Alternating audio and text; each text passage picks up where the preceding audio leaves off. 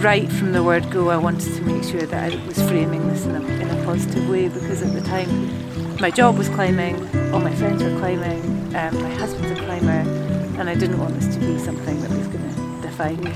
Welcome, my name's Davey Wright, and today I am talking to Gilly McArthur. She, amongst many things, is an illustrator, climber, an open water swimmer, and star of the film Body of Water. So, Gilly, welcome. Hello. Hello. We're just warming up. We are, yes. After being in the lake. My toes are still cold. I think everything else is pretty much back to normal. My toes are still cold as well, actually. Yeah. My brain's not quite with it, so if I don't make any sense, that's why. Interesting. I know.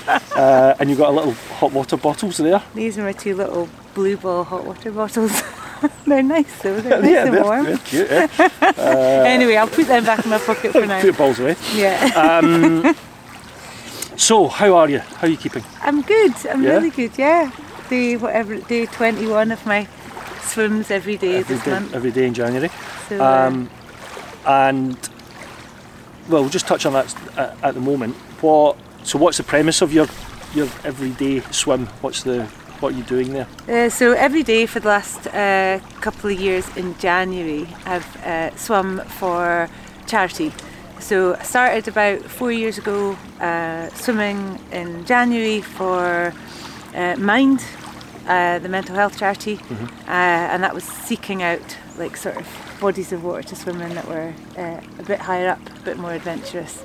And then this year I'm swimming again, but this time it's for a charity called CAM UK, which are a suicide charity, and they help people with mental health struggles in that way. And but this year I'm changing it up, because in the years gone by I've swum by myself, and this year I'm swimming with different guys every day to highlight the fact that cold water and open water swimming, but specifically cold water, is really amazing for mental well-being, not just for women but for men too. So finding different guys to swim with. So you were my different guy to swim with today. Yes. Thank you for that. No problems. It was a pleasure. It was a pleasure. It did take a bit of getting into the water, obviously, because it was. But I don't think it's as cold as it's been. Obviously, I think. What did you measure what was in? Today was 6, and the average, I think, this month that I've been swimming in has been about 5.5, 6. Okay. Last year it was a lot colder, and every swim was under 5 degrees. But at this time of year, it's a bit of a swim, but not a distance. I'm just really doing it for getting that cold hit. So yeah, fair enough.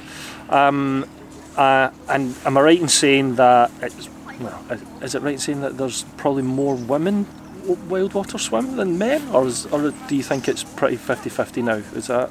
Do you know, I think that there's definitely more women swim than men, certainly in the UK, and certainly that seems to be what I would be reading and what I certainly see as well. I think there's lots of reasons for that, but I think that there are lots more men getting into open water swimming now. And there's loads of groups that are setting up across the UK. I think there's 5 or 6 groups now for men. There's definitely a different sort of experience with men and with women swimming, but ultimately the end goal is exactly the same, which is to get a big rush of dopamine, serotonin, and all the happy hormones, and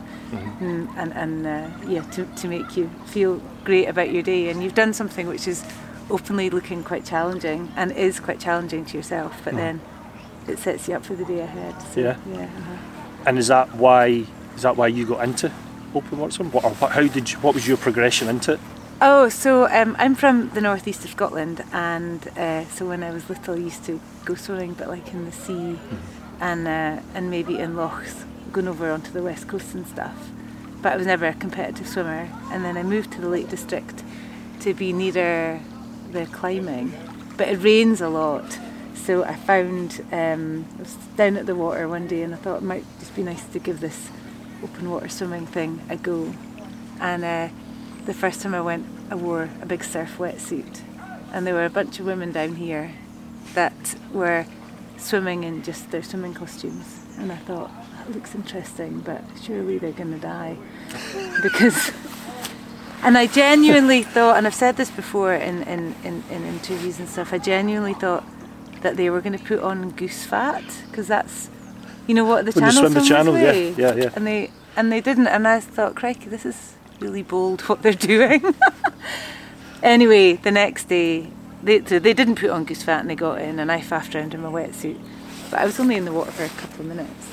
And then the next day, they'd suggested, look, ditch the wetsuit and just get in, because ultimately what you're doing at this time of year, it's like October, November time, is getting in for the cold. And distance is something that you can do in the summer or with a wetsuit, but really it's about the cold for me. And what I love about it is the fact that it opens up all year round any body of water, so long as you know how to approach it safely and do your sort of risk assessment first. You're opening up all the seasons to you to find something which is for yourself, and you can just go ahead and do it. So I'm always swimming around with, I've always got my swimming costume in my car. Right. I can see just in case. Just in case. We plop in and get into it. Yeah. So it's lovely. It's lovely. Yeah. It's a nice way to connect to the seasons. Well, let's sort of flip it back a bit and talk about your kind of journey in the outdoors, I suppose. So where did your outdoor journey start? You mentioned you were from the northeast of Scotland. How did that start and take you to sort of towards where you are now? So when I was small, I did a lot of being outside, playing in trees, being a bit of a sort of, had a lot of freedom to play and to imagine and to do things outside. So I was really lucky in that regard. My mum and dad were always forcing us to go outside, even when it was raining and crap weather, with just our shorts and stuff, and you just dry off and that'd be fine. And so and then I really got into more outdoorsy stuff, actually probably quite late on. Maybe I was like in my mid-20s when I started to engage more with going outside, getting into a bit of running and that kind of stuff. But really it's sort of fast forwarded quite a lot. I had a big job working for a company called Gap, and I was working really hard, doing 70 hours a week for them. Cut me in half and it would have said Gap right through the middle of me, and that was my sort of family, I was just loving that work, big corporate work, and worked in New York and San Francisco, and then got a bit burnt out, so took a year off, and I thought, well, what could I do? I'll go and live in the Alps. So I moved to Chamonix, wanted to learn to snowboard, got a job working in a bar, and fell in love with spending more time outdoors, and realised that there was probably a different path that I could travel on, and basically from that started to look at what I could do differently with my life to spend more time in the outdoors and in a way which was going to nourish me a bit more, because the career path that I'd had been brilliant, and it had definitely brought me to the place where I was at now, but I wanted to maybe change things up a bit. So I moved back to the UK and I got a job for a snowboarding company, and then sort of the rest is history. I worked with them for a couple of years, and then moved over to work for about 8 or 10 years for a rock climbing brand called DMM. And then moved here. So really the experience was to get those jobs.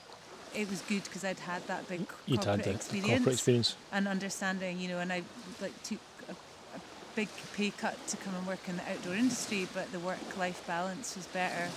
It was more nourishing for my mental well-being, better crack, really found my tribe in the outdoors, and so that's how I've got to where I am now. So now I'm freelance, but I still work with outdoor brands. But yeah. What was it that triggered the coming out of the corporate, come away from Gap? Was it something significant, or was it just burnt out, or? I was just quite burnt out, I think. I really enjoyed it, but I was going to be definitely sort of filling dead man's shoes. I was having to wait for the right position to come up. And ultimately that progression was just always ever going to continue up the way, so I had a nice car and lovely clothes and and then it's basically, so the next step up would be to get an even nicer car and even nicer clothes, and that path is only ever going to go one way, which is that you're still never really going to be that satisfied, but certainly for me anyway. Just fancied a change. I had this sort of niggle in the back of my mind that maybe there was something else out there that could be, and I was putting in a lot of hours, and I felt quite like a shadow. I felt a little bit like I was maybe a shadow. Okay. And so they were great. They said, look, I asked for a year off, a 1 year career break, which they didn't do that much as a company. And they said, yeah, that's great, but you definitely need to come back because we've invested a lot of money in your training. I was like, yeah, I'll come back, I promise. And I went back after I'd worked, after I'd lived in Chamonix. I came back for about another 6 months and then realised it was time to find a new path. And I think I was lucky that I was able to sort of, with my childhood, be sort of brave enough to make that decision and to do that. But I think it did take it was quite a hard decision to just go, right, I'm going to sack off this corporate stuff and do something else. But I'm so much happier. Yeah. And I've had so many experiences that I just wouldn't have had if I was now the, whatever it was, of some big cheese. Company, big cheese in some big company. Yeah. I certainly wouldn't be sitting on the shores of Lake Windermere on a Saturday morning chatting to you. Do you know what I mean? I'd be in London, probably in some big fancy house with, blah, blah, blah. So I think it's just, I'm lucky that I was at right time, right place to make that bounce. It's nice when that happens. Well, nice is probably understatement. Really nice. No, really. I mean, I'm really, really lucky, and I got into climbing kind of quite late on as well. Met a bunch of climbers that took me under their wing, and so all of those experiences. It's like that old film, Sliding Doors. Yeah. Well, would you see yourself? Would you see yourself in a different life if it came about? Yeah, I know. If that had gone that way. Yeah. So climbing, you've done. I've seen you on social media, known you for a little bit now, and you were on a big trip in America, and you hurt yourself quite badly. Is that right? Yeah, that's right. So I was in Utah, and it was in about 2011, I think. So maybe like 10 years ago now, 9 years ago. We were on a big trip around America. We'd hired a van, and we were doing a big 3-month trip around the States, starting in Yosemite and then going clockwise up to Idaho. And then we were climbing in Utah. And have you ever climbed there? No. It's just amazing. It's just the most beautiful. The desert there is just something else. Yeah. And I was climbing on a big pillar. And the rock climbing there is really beautiful. It's a very sort of pure style of climbing, because you're just climbing like the space in between. There's no holds, you're just climbing the spaces in between. Yeah, so it's splitter cracks that you're climbing. And I was on the top of this route, put some gear in, and done all the hard climbing, put a bit of gear in above my head, went to clip it with my rope, and pulled out a bit of rope and went to try and clip the piece of gear. And so I had quite a lot of slack out, and my foot just popped out the crack, and so I fell about 30 feet. Right. I didn't hit the ground because I was about however many feet up. It was really high up, but I just slammed into the rock. And when I slammed into the rock, I knew I'd done something fairly hefty, and there was a sharp pain in my back, and sort of screamed, got lowered to the ground quickly. And got laid on the ground and realised that I'd done something quite sort of bad. But I could wiggle my toes, so I knew I was okay. I was like, right, that okay. Initial... My toes, I can still wiggle them, that's fine. But I went to sit up, and then I could feel a really sharp pain in my back. And the guys went off and got the rescue. And if you have an accident in the national park there, they call out the cavalry. So there was like the sheriff's office and the national park rangers and the wardens and stuff. And the rescue was big.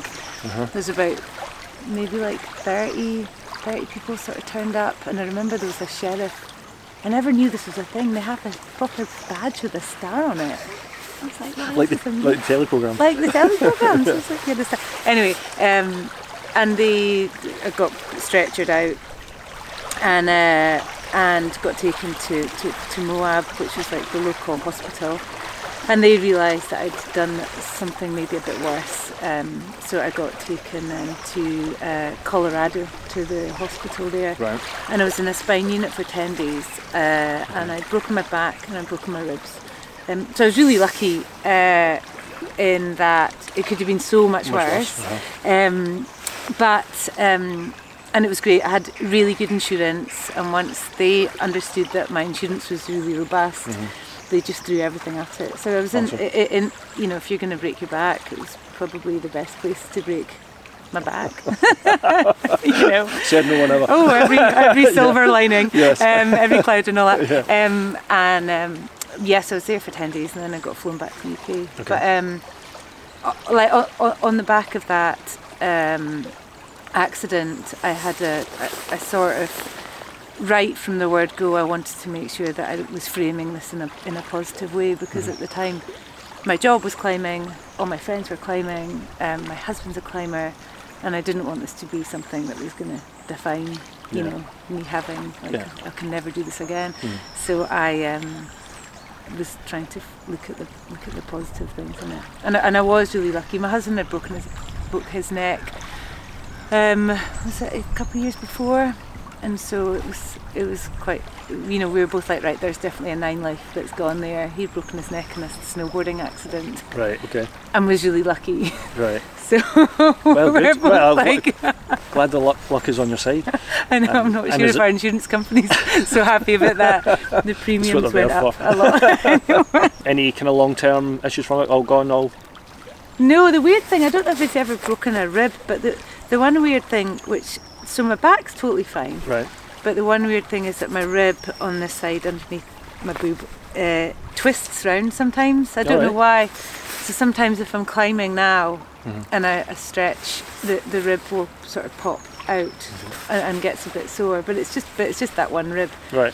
So it's not too bad. It's not too bad. Yeah, exactly. And you mentioned, so you're still climbing. It's not stopped you or hindered you in any way to No, and hard? I went back to Utah 2 years later, a year later, 2 years later, and went back and climbed there again, and so it was same route. I didn't go and do the same route, but we did pass it. It's a bit of a walk up a hill, but the sensation of being there. I mean, the first time I went back to climb, my husband, poor guy, I was just like, I can't do this. But it's one of those things that if you just open the box up of what's going on a wee bit, then it's fine, you know. And I think that if you put these things on a shelf and lock them away, you'll never get over it. So you have to kind of embrace it a little bit to get through it. Yeah, exactly. So that's what feel the fear and do it anyway. Exactly.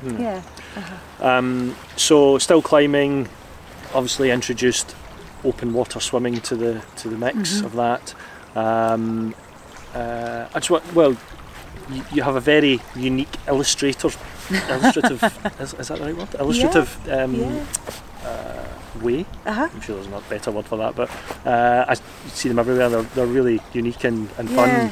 Where does that come from? Was that part of your job when you were corporate in Gap, or is that something that's developed? No, I used to always draw when I was wee, and then I really wanted to go to art school, but my dad was very, also worked in the corporate world, and he was very much like, you're not going to get a job being an artist. And I was always thinking, well, I'm definitely not going to if I don't go to art school. I mean, at least if I go to art school, I might get a job. But he was quite adamant to to make it that I was going to be going to university, not art school, even though I was much better at art and English than anything else. But I ended up going to university in Edinburgh, but I was based at the art school, so it was kind of annoying because I was with all these people that were really bohemian and walking around, with bits of paintbrushes in their hair and daubs of paint on their faces and covered in like clay and stuff, and I was like, I just want to be part of you. And I was going off and doing economics and statistics and engineering classes and just being a bit like, this is not what I signed up for. And I did 5 years at university doing town planning, so it's an honours degree, very much working towards working as a town planner or within the environmental science, world, which I didn't do. I got my degree, and then on the day that I graduated, I pretty much burnt all my degree notes and stuff. But I've always drawn for myself, and the illustrations are something that I love doing, and so now I do that for work, as well as other bits and bobs. So mostly for rock climbing and swimming, but I also do work for different brands, maybe for books, and just whatever comes my way. If I can see the image in my head, then I know that the commission will be a good one. I'm not very good at drawing things if I can't see what it will look like first. So I'm quite intuitive in how I draw. So, I think the one that sort of always sticks in my mind is the one you did, and somebody who was out, or probably yourself, was out wild water swimming, and it was all the things below. I know. Get your feet and and all these things. That was quite. Because a lot of people think that's a very sort of poignant image, if you like. Well, that was a really nice one because I because I'm not on Facebook, but on Instagram it was great. I did a little story and I just said, I'm needing some inspiration for an illustration. What things do people think of that lie beneath the surface? And so it was brilliant because I didn't need to have to think of I know what I think's under the surface. But I must have had so many comments, and it was so easy, Davey, because it was like, oh, right, okay. And so people were just saying socks and, octopuses and mermen with feathers, which I thought was quite interesting. Mermen with feathers that tickle your feet. I was like, right, I can draw that. And I got some really dark ones that I couldn't draw. Like, really dark. Oh. Especially there's a guy, a swimmer that's over in Europe, and the stuff that he was saying, I was like, I'm not drawing that. That's meant to be a nice. And then in that drawing, I drew some seaweed, and then it's this seaweed man, but he's got a tiny little bit of a frond, which looks a little bit like a willy, and then I coloured it in a sort of willy colour, and so in the image it looks like a really lovely image, but then I called it Weedy Willy because he's there and he's got this little woo, and anyway, just hiding little things hiding little things in the images like that. Oh, it's good. I remember that. So jump back to open water swimming then again. So when we came out of the water, you and Charlie were talking about the benefits, the physical benefits that sort of lead on to the mental benefits. So what, for people who want to get into that type of swimming, what are the benefits for them if they decided that's what they were going to do? So cold water, it's basically in the UK, the water's about 15 degrees a lot of the year, and that's classed as cold water. So basically there is, it's really worth saying that getting into open water swimming in the UK is best done not alone, and it's best done with a group, and it's best done with people that know what they're doing. And there's so many groups now across the UK, it's dead easy to find a group that are going to be meeting up and just go with someone else. In terms of the physical benefits, it's the cold water is when you get into cold water, you're getting a big dopamine, serotonin, like happy hormone sort of rush. It's also flushing your lymphatic system. So when you get out the water, you know how we went red. Yes. That's really pushing your circulation, and it's really what you're doing is you're doing something which looks like it's quite tricky, but actually you're realising that you're conquering something. So the rest of your day you can go, well, I managed to get into the water, therefore I can now go ahead with the rest of my day. It's also very grounding, so you're getting away from your screens and your Wi-Fi, and it's a very present, sharp focus of like, I'm here and this is what I'm doing. Plus you're feeling weightless, and also you don't need to swim. Like this morning we were not really swimming, we were just bobbing about.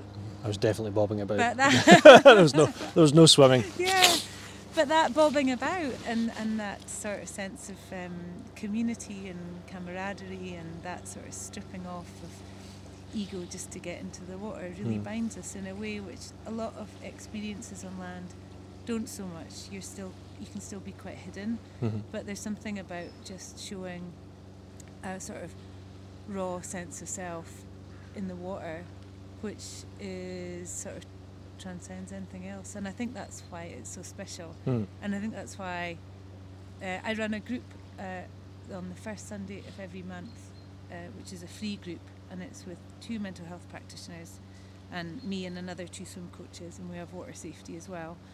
And it's just for people that just want to give it a go. So even if they just turn up and dip their toe in the water or get up to their knees, the fact that they showed up to give it a shot. What's the name of that group? It's called Blue Mind Swim. Yeah. And it's down at Felfoot at the National Trust place down there. But and it's just about giving people an understanding of how to get into water safely with the right environmental considerations as well. And signpost where they can get more information to do it further. So there's one lady that came down on the first ever Blue Mind Swim that I ran, and she was wearing a big flowery swimming costume, and she had a dressing gown, and she'd never got into water before. And fast forward now to this year, she's swimming every day, she's off her antidepressants, and she's raising money for Crisis. So it's a total life transformation for her. And she would never have considered doing it before. And she wouldn't have hired a swim coach to do it. So it's just a show up, give it a shot. And I think that's why so many people are finding it so powerful now. Especially since, you know, with COVID and us being stripped away of things that we can and can't do and stuff. You know, I think that's why so many people are loving it, because people are sort of reclaiming a little bit of freedom back and doing something which is for them. You can also do it in your wheelie bin if you fill it full of water and ice. You can totally do that. You can get an ice barrel and you can do that, and that's absolutely amazing as well. But that co-connection is something which has been well documented now. And exactly, and you know, Wim Hof and lots of different people, Laird Hamilton and all these guys doing different things to do with the cold. You don't have to throw a stone very far to see someone that's doing cold stuff and seeing real benefits for people with menopause. It's now been proven that there's some science which is backing up that it's really helpful for dementia, for memory, and so there's just like loads and loads of information out there about why it's so good. So And for the future then, what does the future look like for Gilly? Blimey. So I'm setting up a wee partnership with another 2 friends to work more with people to help them getting into cool water. So there's a really amazing charity near Kendal called Growing Well, and they're a mental health charity, and they work on a farm, and it's an organic farm, and they work with ex-servicemen and then people from the local area to show them about how being outside, connection to nature, and working on the farm. But I'm going to be giving them some experiences of coming into open water. So it's something that they can do for themselves, for their own mental well-being. You don't need any kit, you just need an understanding and a basic knowledge. So I'm working with them this year, which will be great, and some more illustrations, and then I've got my big rock climbing festival that I run every year as well, which is another thing. I meant to touch on that. So you have WTF, the Women's Trad Festival. Yeah, that's right. And how did that come about? So we're going to be in our 7th or 8th year this year, and the Women's Trad Fest is just it's just a rock climbing festival. It's underpinned on sort of mental well-being, accessibility and sustainability in the outdoors, and it's to get more women into trad climbing and to help women who are already into trad climbing to progress up, you know, in terms of qualifications or in terms of their own knowledge and understanding. In the UK, it's about 10% of rock climbing instructors are women. So we're just trying to build on that, show role models that are females in the outdoors, that are guides and doing all that stuff. And also at the other end is just for people that are maybe sport climbers that do a lot of climbing inside. Trad climbing is quite expensive to get into, and we give them all the gear. We give them professional instructing for 2 days, and it's in an off-grid carbon neutral festival, which is in the Peak District. So the tickets sell out in less than a minute. So now we do a ballot, and it's the last weekend in July. Yeah, so it's great fun. Yeah. And we have a lot of guys come and help out as well, because we don't have enough female instructors. But also the guys get loads out of it as well and want to come back. So it's not a female only event. We have about 10 or 15% guys come to support as volunteers or as instructors. So, so I'm quite busy with that as well. Yeah, I'm sure. Quite busy this year actually. Yeah, so that's the other thing. So lots going on.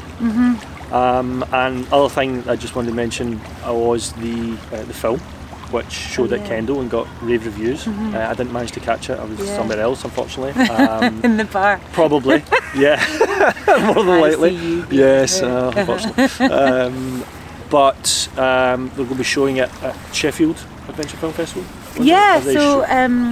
The Body of Water film, which is about me basically looking for ice last year, not last year, year before, it's shot 2.5 years ago now, is getting shown on the Kendal Mountain Festival tour in Whitley Bay and some other places that will be shown on there. And then I'm not sure what the directors are going to do with it after that. They might just make it on a release and put it onto Vimeo or YouTube or whatever. And then there's another wee short film which has been accepted into Sheffield, which is called Zero, and that's just a really short 4-minute film, and there's no speaking in it, and it's just about me going up to a very high tarn last February and getting into an ice hole, making a lovely big ice hole and getting into that. I've seen some images, I'm sure, of that, some stills from that. Yeah, it's really beautiful. Okay, so you got those two still doing the rounds, as it were, on the festivals and things like that. And you've got a busy year to come. Yeah, quite busy. Yeah. I'll mostly be here. Yeah, that's right. Well, that's been great. Thanks for your time, Gilly. I know that obviously you are busy, and I know you get asked for, what you were telling me earlier, you get asked for lots of other podcasts, so I'm honoured. Thank you for getting into the water. No problem. No problem. I feel it's a kind of trade-off. I don't know if it's any. No. But yeah, it's been great. Great to talk to you. Great to catch up with you, and catch you again sometime soon. Yeah, definitely. Thank you very much. No problem at all. See you again soon. Yeah, excellent.